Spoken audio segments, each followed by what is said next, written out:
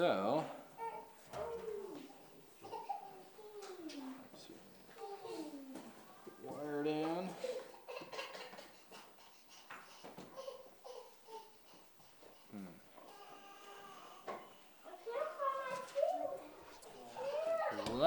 Let's open up in a word of prayer. Mr. Reader M, could you open us up in a word of prayer? All right, let's pray. Thank you, Lord, for this evening. Thank you for the opportunity to be here.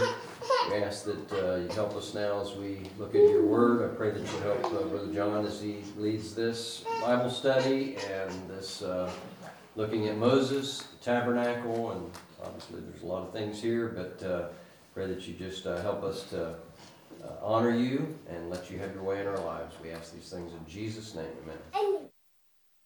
All right, so yes, obviously we are on, well, maybe not so obvious.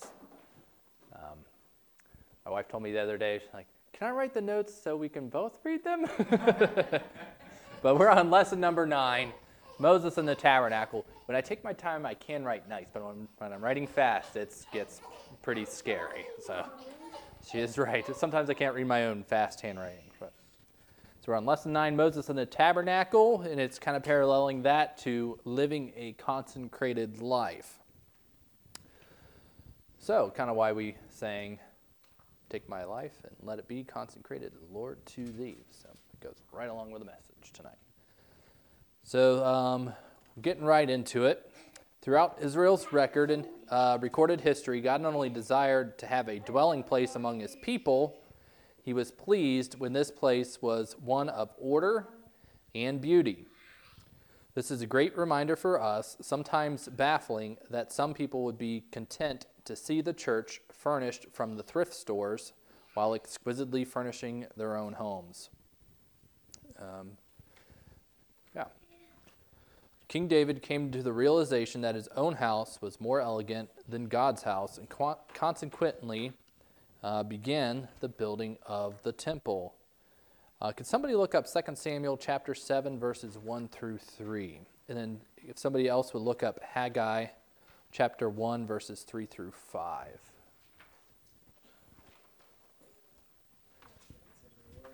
Andy's got 2 Samuel. If you would go ahead and read that. And then you got Haggai. All right. 2 Samuel 7, verses 1 through 3. And it came to pass, when the king sat in his house, and the Lord had given him rest round about from all his enemies, that the king said unto Nathan the prophet, See now, I dwell in a house of cedar, but the ark of God dwelleth within curtains. And Nathan said to the king, Go, do all that is in thine heart, for the Lord is with thee. So we see there how, David just realized, look where I dwell, but the Lord is he's still in a tent, basically. So it bothered him and moved him to start working on the temple, gathering stuff there. So when God saw centuries later that his people had lost respect for his house, he spoke to them through the prophet Haggai. Haggai chapter 1, verses 3 through 5.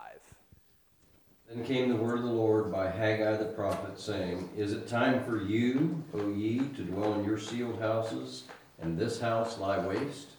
Now therefore, thus saith the Lord of hosts, Consider your ways.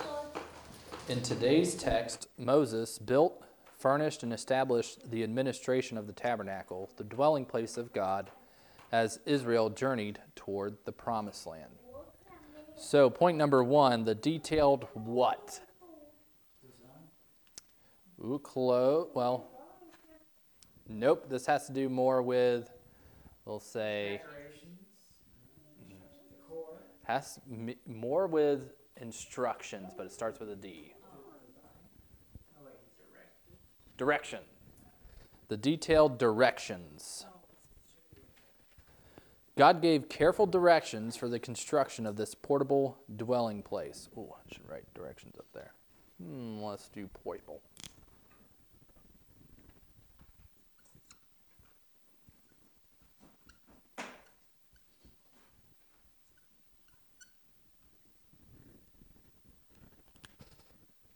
He told the Israelites exactly what type of wood, materials and metals were to be used and how they were to be put together.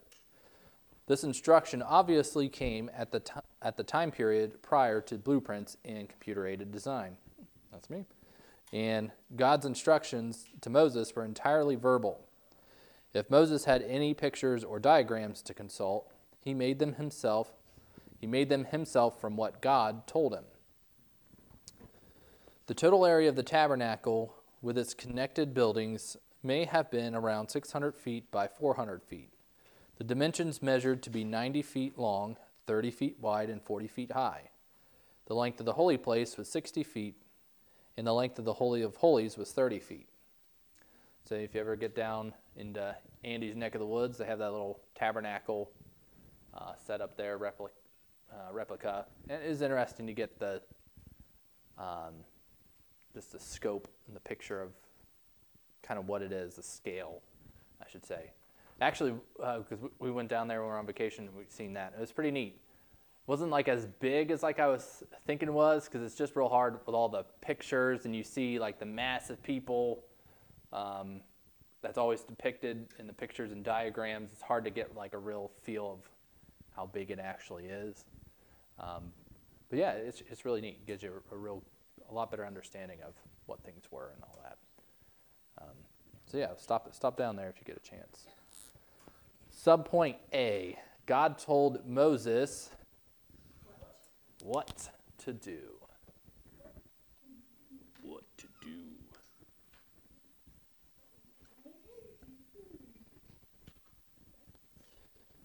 When the Lord allows us to build a building at Lancaster Baptist Church, Pastor Paul Chappell often reminds our congregation that it's not about equal giving, but about equal sacrifice. We see this principle practiced here in Exodus, as God wanted everyone who was willing to have a part in the building of the tabernacle. Of every man that giveth it willingly with his heart, Exodus chapter 25, verse 2. The children of Israel were willing to sacrifice. No one was forced to give a certain item or a certain amount. We find a New Testament reference to willing giving in 2 Corinthians chapter 9, verse 7.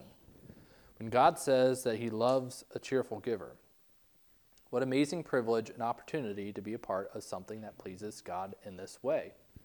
And this is what Dad's always said of, like, that's the last thing the church needs is a sacrifice out of duty. But when it's something's given of the heart because the Lord tells you to, and you can delight in it, that's what the church needs. So that's what we see here in the Old Testament with the children of Israel.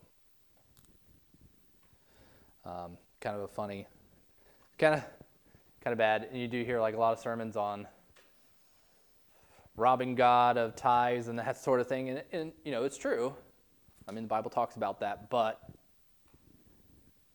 sometimes the heart motives are wrong. You have pastors trying to really drive something,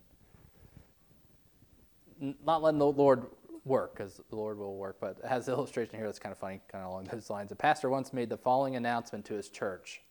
I have good news and bad news. The good news is we have enough money to pay for our new building. The bad news is it's still out there in your pockets. So God's people were not only willing to sacrifice, they were willing to make a significant sacrifices. Yeah, that was pretty good. God asked for gold, silver, brass, and certain types of cloth, stones, oils, and spices. The people gladly supplied all of these and more. Another funny illustration on sacrifice and kind of sadly, for me, if you look hard enough, you always sometimes find yourself in this position of it's always easier to let somebody else sacrifice.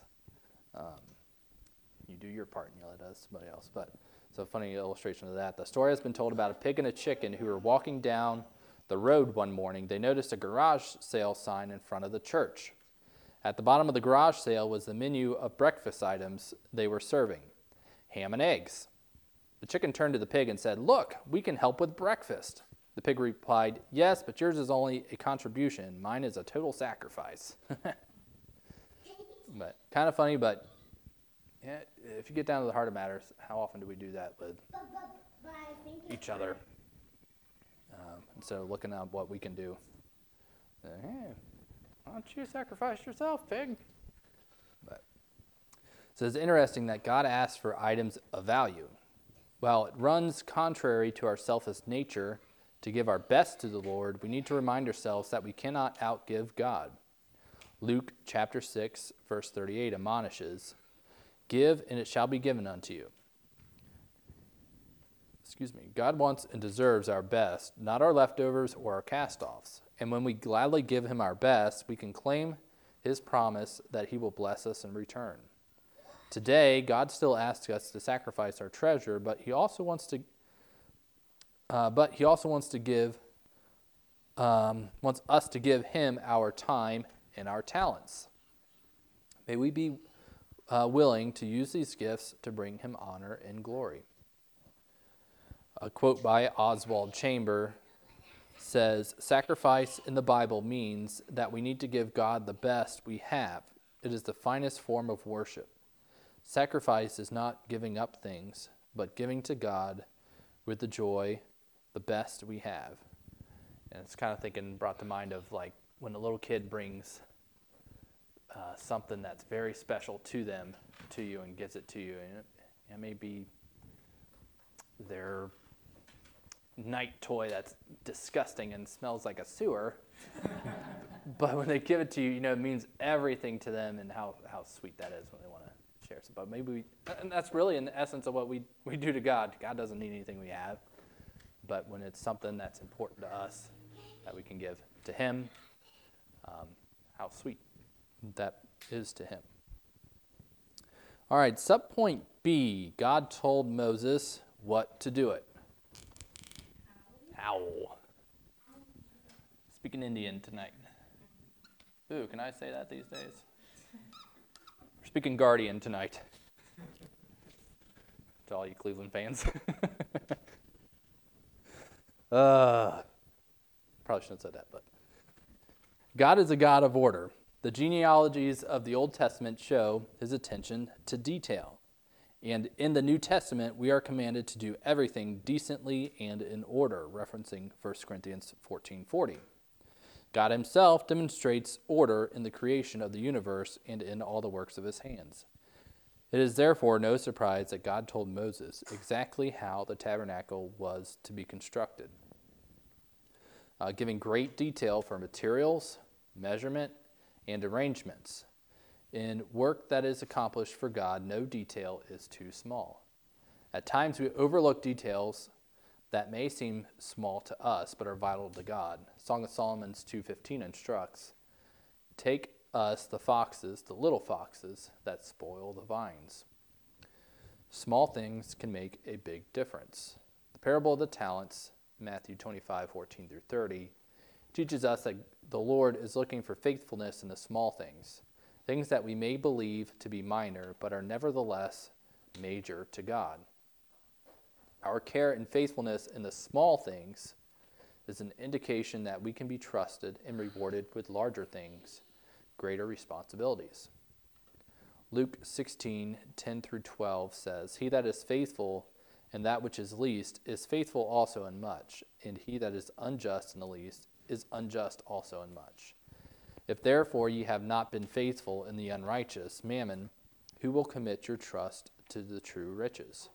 If ye have not been faithful in that which is another man's, who shall give you that which is your own?" All right, it has a little note in here. Did it ever occur to you that God may give you more money if you demonstrate faithfulness with the money you already have? Or that God may use you in a bigger ways if you do your best right where he has you now? Point number 2, the delegated what?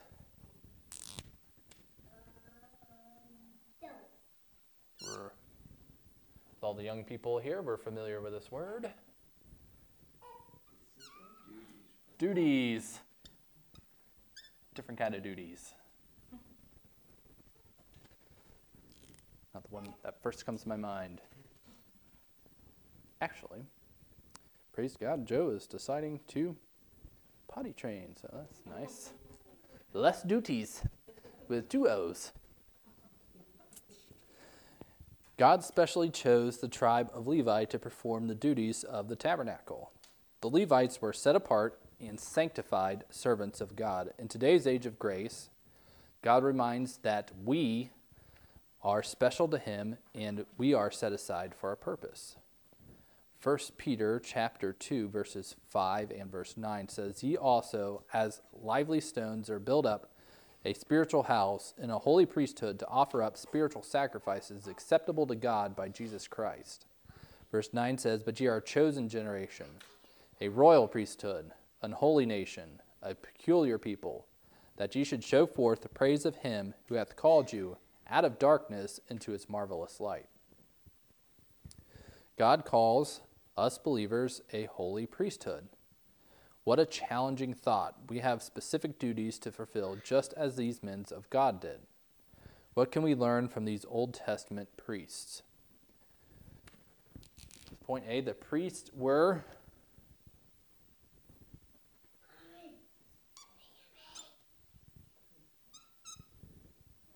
appointed. Ooh, good one. Oh, now I need some help.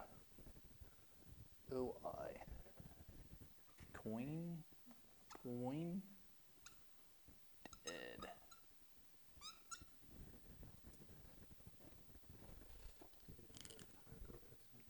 Yep.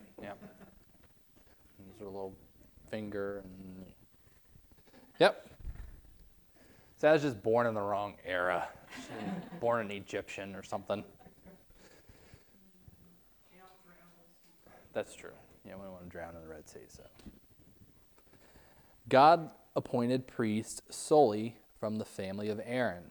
Some Israelites might have felt that the selection was too narrow or too exclusive, but this was part of God's plan. God's ways are often narrow and exclusive. When it comes to salvation, today's pluralistic world maintains that one way is as good as another. But Jesus said, "I am the way, the truth, and the life. No man cometh unto the Father but by me," in John 14, verse 6. When it comes to service, God selects leaders to help guide his people. No matter what others may have thought, God made the choice and directed Moses to set apart Aaron and his 4 sons. We have already seen that God chose Moses to lead his people out of Egypt. We will see that God chose the faithful follower Joshua to lead the Israelites after the death of Moses. Throughout the Bible, God chooses certain people for certain tasks.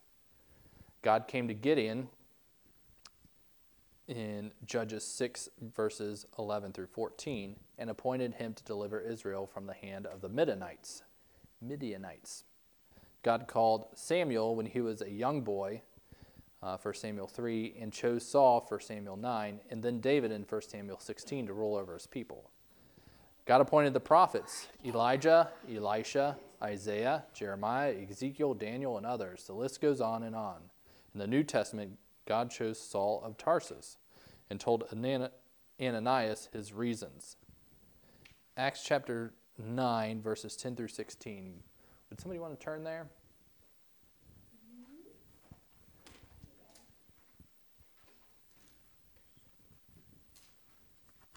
I have a lot of verses. If somebody wants to get if you want to take the first 3 verses and Acts chapter 9, verses 10 through 16.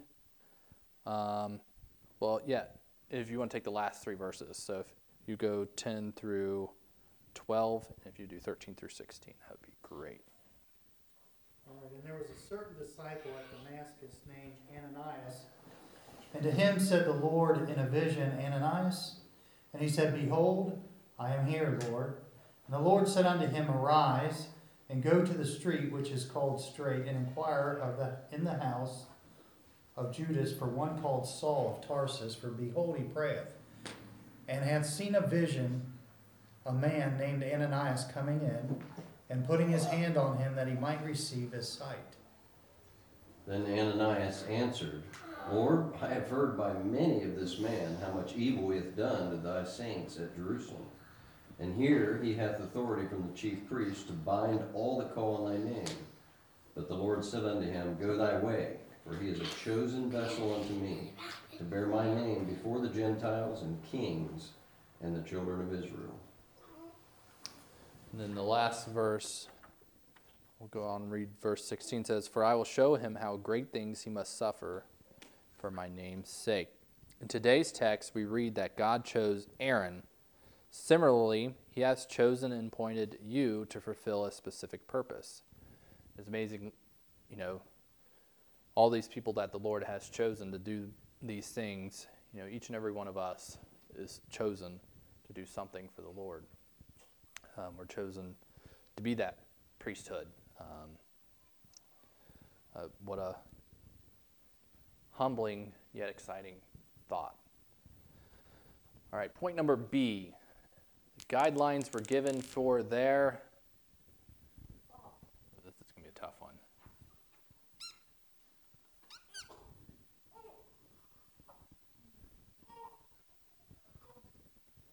Has to do with the way you kind of look. Close.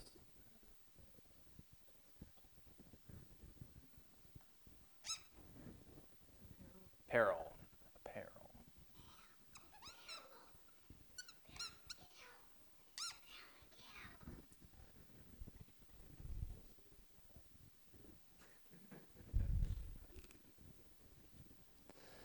God specifically stated that the priest's garment were to be for the glory and for beauty. People are greatly concerned today about the beauty of their apparel. Fashion is an annual, multi-billion-dollar industry. While Christians should strive to dress well, the greater emphasis should involve the glory of God and the principles of modesty and distinctiveness. 1 Corinthians chapter 10, verse 31 says, Whether therefore ye eat or drink, or whatsoever ye do, do all to the glory of God. Ask anyone who has been in the military. Mike. The uniform means something.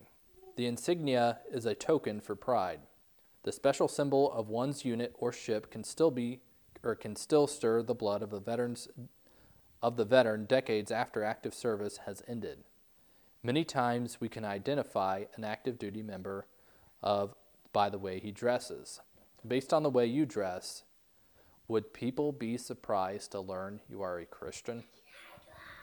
And that was really kind of stuck with me because, you can. It was like, oh, I bet that's a military person,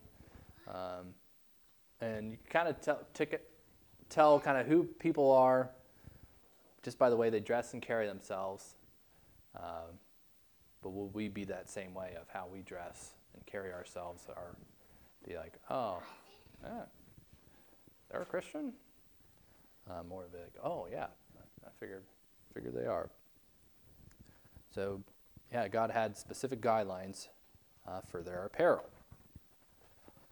All right, point number 3. The dedicated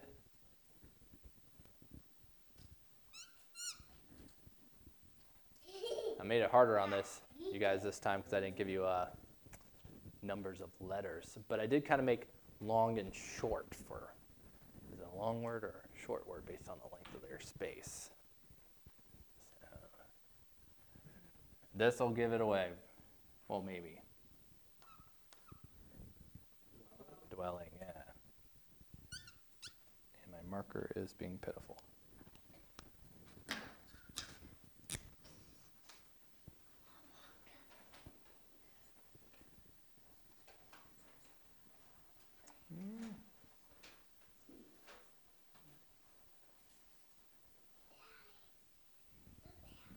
A little drop shadow there. Don't mix the markers up. The tabernacle has been built exactly as God commanded. His instructions had been followed precisely. Yet the tabernacle, much like a church, was far more than just a beautiful structure. It was a holy place where God would meet his people. Once the building had been erected, God gave again detailed instructions for the preparation of both the priests and the people. The tabernacle could meet the exact specifications by God, but if the priests were not prepared and the people were not consecrated, the result would be corruption. Today's church building itself does not make the church. The church is made up of people. The church, I'm going to pronounce it ecclesia in the Greek, is, after all, an assembly, not the place where the assembly meets. And suppose that the church building is damaged, destroyed, or perhaps under construction, and that the congregation temporarily meets somewhere else. The church still exists. In the same way, the material aspects of the tabernacle were secondary to the consecration of the priest and the people. Mark 13, 1-2 says, "And as he went out of the temple, one of his disciples saith unto him, Master, see what manner of stones and what buildings are here? And Jesus answering said unto him, Seest thou these great buildings? There shall not be left one stone upon another that shall not be thrown down." All right, subpoint number A, the what were consecrated.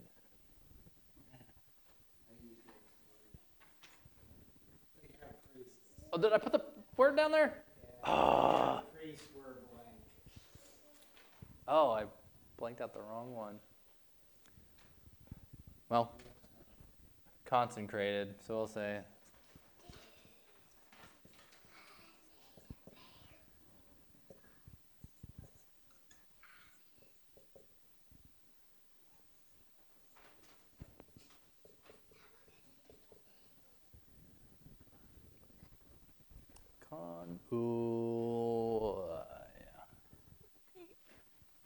There, I needed my hieroglyphics there.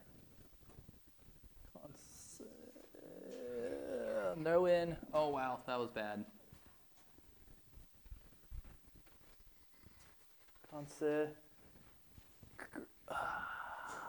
Yeah, that's right. Just need to be like moved over a little bit.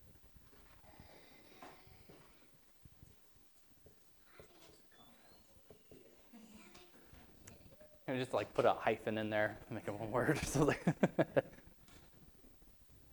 Bend the rules a little bit. Yeah, I put the wrong blank. The blank was supposed to be priest, but maybe I was making it harder on you guys. That's probably what it was. The priests were consecrated. God's priests were to be sanctified, which means set apart. This passage gives great detail on the priest's preparation for service. They had special garments and were anointed with special oil. Most importantly, a continual burnt offering was offered by the priest in Exodus chapter 29, verse 42, a sweet savor toward God. Thankfully, Christians no longer need offerings for sin because Jesus Christ made for one all-sufficient sacrifice on our behalf on Calvary. Christ ever lives to make intercession for us. Today we are his believer priests, purchased and set apart for his service. Another illustration, if you are enlisted in the military, most other pursuits are often suspended during the time of service. The serviceman's life centers on the serving of his country, whether and however his superiors direct. Similarly, we are bought with a price and are not our own. If called upon God to do so, we should be willing to set aside personal pursuits in order to serve Christ effectively. 1 Corinthians chapter 6, verses 19 through 20 says, "What? Know ye not that your body is a temple of the Holy Ghost, which is in you, which ye have of God, and ye are not your own? For ye are bought with a price. Therefore glorify God in your body and in your spirit, which are God's." In Romans 12, verses 1 through 2 says, "I beseech you therefore, brethren, by the mercies of God, that ye present your bodies a living sacrifice, holy, acceptable unto God, which is your reasonable service. And be not conformed to this world, but be ye transformed by the renewing of your mind, that ye may prove what is that good and acceptable and perfect will of God." All right, Point B. What's the blanks there? Okay, so the people were what? Consecrated.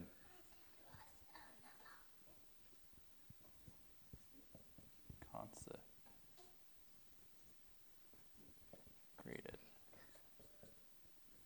is where my hillbilly language doesn't help my spelling. It's consecrated. There's no N in there, I guess. The people were consecrated. The tabernacle was complete. Instructions were given to the priest. And now it was time for the people themselves to be consecrated. In Exodus chapter 30, verses 11 through 16, God provided atonement for his people. It is interesting that the price of atonement was 1/2 shekel for rich and the poor alike. It is difficult to convert biblical monetary values into terms of modern currencies, especially these days, but it is apparent a 1/2 shekel was a sum of money everyone could afford, or else God would not have required it. What a tremendous picture of salvation today. Talking about pictures again. Whether one is rich or poor, the only way to achieve salvation is through the Lord Jesus Christ. The price is no more and no less than the precious blood of Christ, which he has shed for all. 1 Peter chapter 1, verses 18 through 19 says, For as much as ye know that ye were not redeemed with corruptible things, as silver and gold, from your vain conversations received by traditions from your fathers, but with the precious blood of Christ, as a lamb without blemish and without spot. God chose to use the Sabbath day as a special time for his children to draw closer to him, to consecrate themselves to him and his work. Today, we may set aside time to draw close to the Lord, and may we seek to be clean and yielded vessels who are ready for the Lord's use. In conclusion, God made clear in Exodus 29 through 31 that there was to be an exact order for all aspects of the tabernacle. The building, the priests, and the people. Christians must heed God's order and direction for their lives. When we do God's work in God's way, that we have God's blessing. We must guard against shortcuts that sometimes takes for our own personal expediency. Furthermore, we must realize that God's ways are not our ways, and that his ways are always best. And we just see how important it is to be consecrated, how much the Lord cares about detail. Something that really stuck out to me. Even the way we dress, which that one's a hard one for me because I hate dressing 6 million times or wearing something that's uncomfortable. I'm a jeans and t-shirt kind of guy. But may we, even the way we dress, the way we act, the way we talk, be consecrated to the Lord in just all those little details. The Lord has set us apart for the priesthood. So, we got a little bit of time. Let's go over a couple of the questions. Well, we didn't read the text, so we'll just wing it. So if you want to go to Exodus chapter 25, verses 3 through 7 will be your hint. What were some of the building materials God asked his people for? So you'll find some of these answers. So if you have one off the top of your memory, there was gold, there was silver, there was precious stones, there's brass, there's fine linen, there's goat's hair, there was wood, skins, oil, spices, yep. Onyx stones, all sorts of stuff, and he's detailed on what that stuff is. Purple and scarlet fine linens, it's all sorts of stuff. So yeah, pretty interesting, just how detailed the Lord is with that. What special group did God choose for the administration of the tabernacle? The tribe of Levi.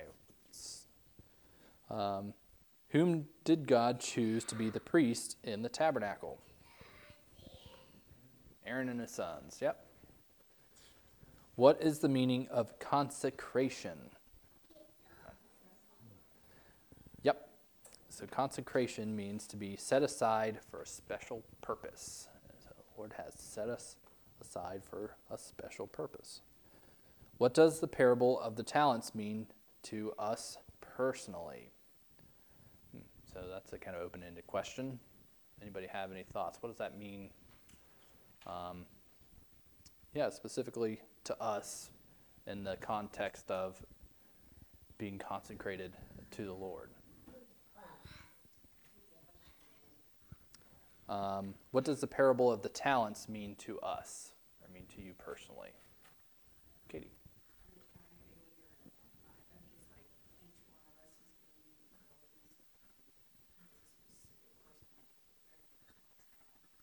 Yeah.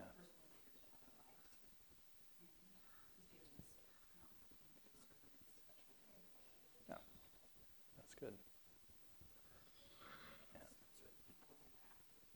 Yeah. And kind of what it, kind of along those lines of kind of what I thought of being consecrated and making the Lord important to us and giving to Him. The Lord gives us all different things, talents, and it's not all equal. But in the talents, the parables, the Lord expected the same sacrifice from everybody. Even though there wasn't as much given to some people, they still made the same sacrifice and rewarded the same, even though there wasn't as much. So it's different, but the sacrifice is the same. We sacrifice what's important. We only have our little slobbery bedtime toy, but that's what the Lord has given us, and that's the special thing that He's given us, and we give it back to Him. That's very special to Him. All right. Describe an incident in your life when something that seemed small made a big difference. Katie? I always get, sometimes I got to be like a card. Yeah. And then you learn to take out the card, on the day, before you pray for somebody, or repeat the day. It's just a small thing. Yeah.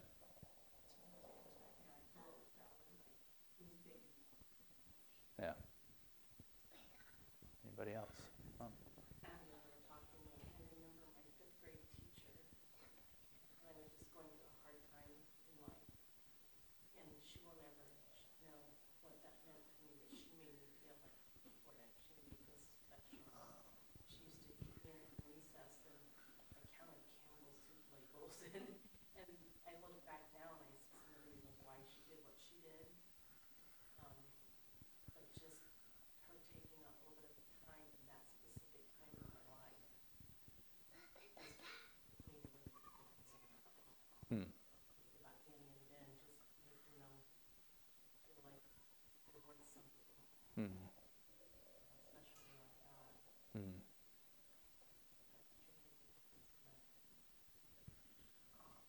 Yeah. Anybody else? All right. For what purpose do you believe God has chosen you? So it's kind of a question we can answer in our hearts, and it's kind of like one of those questions. Sometimes you forget, you get busy.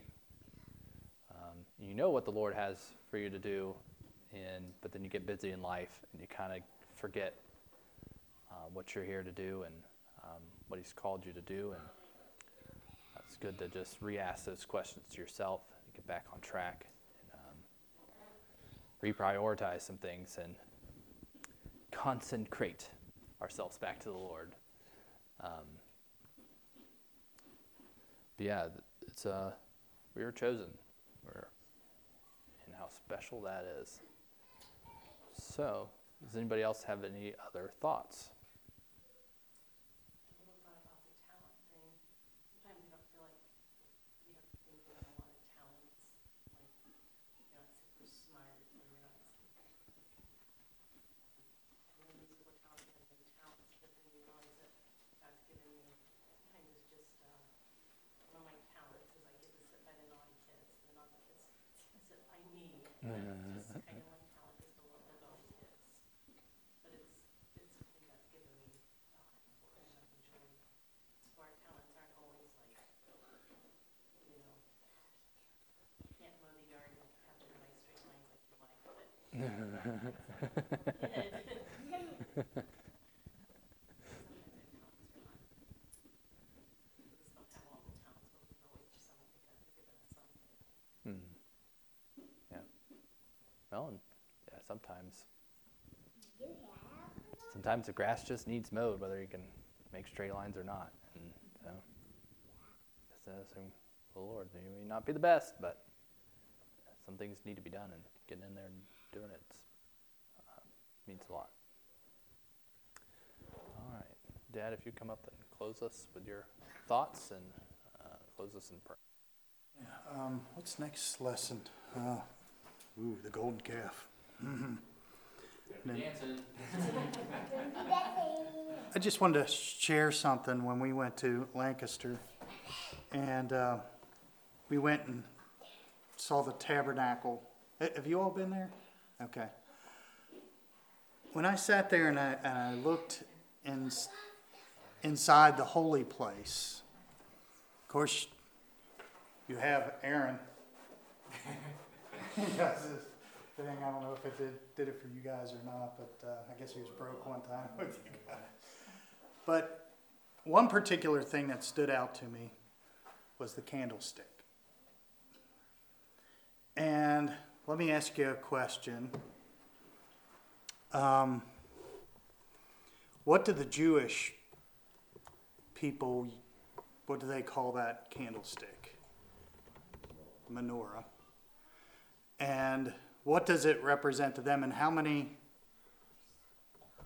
candles are on it?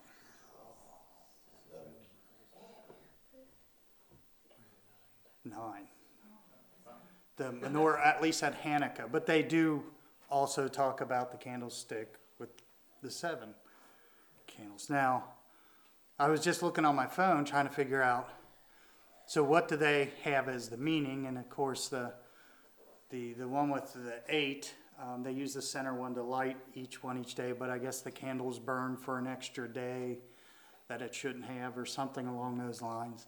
Some kind of Jewish tradition or whatever. I don't know exactly what that was, but I come to the question, and maybe Brother Mike or somebody else, does the Bible, besides Revelation, chapters 1 through 3,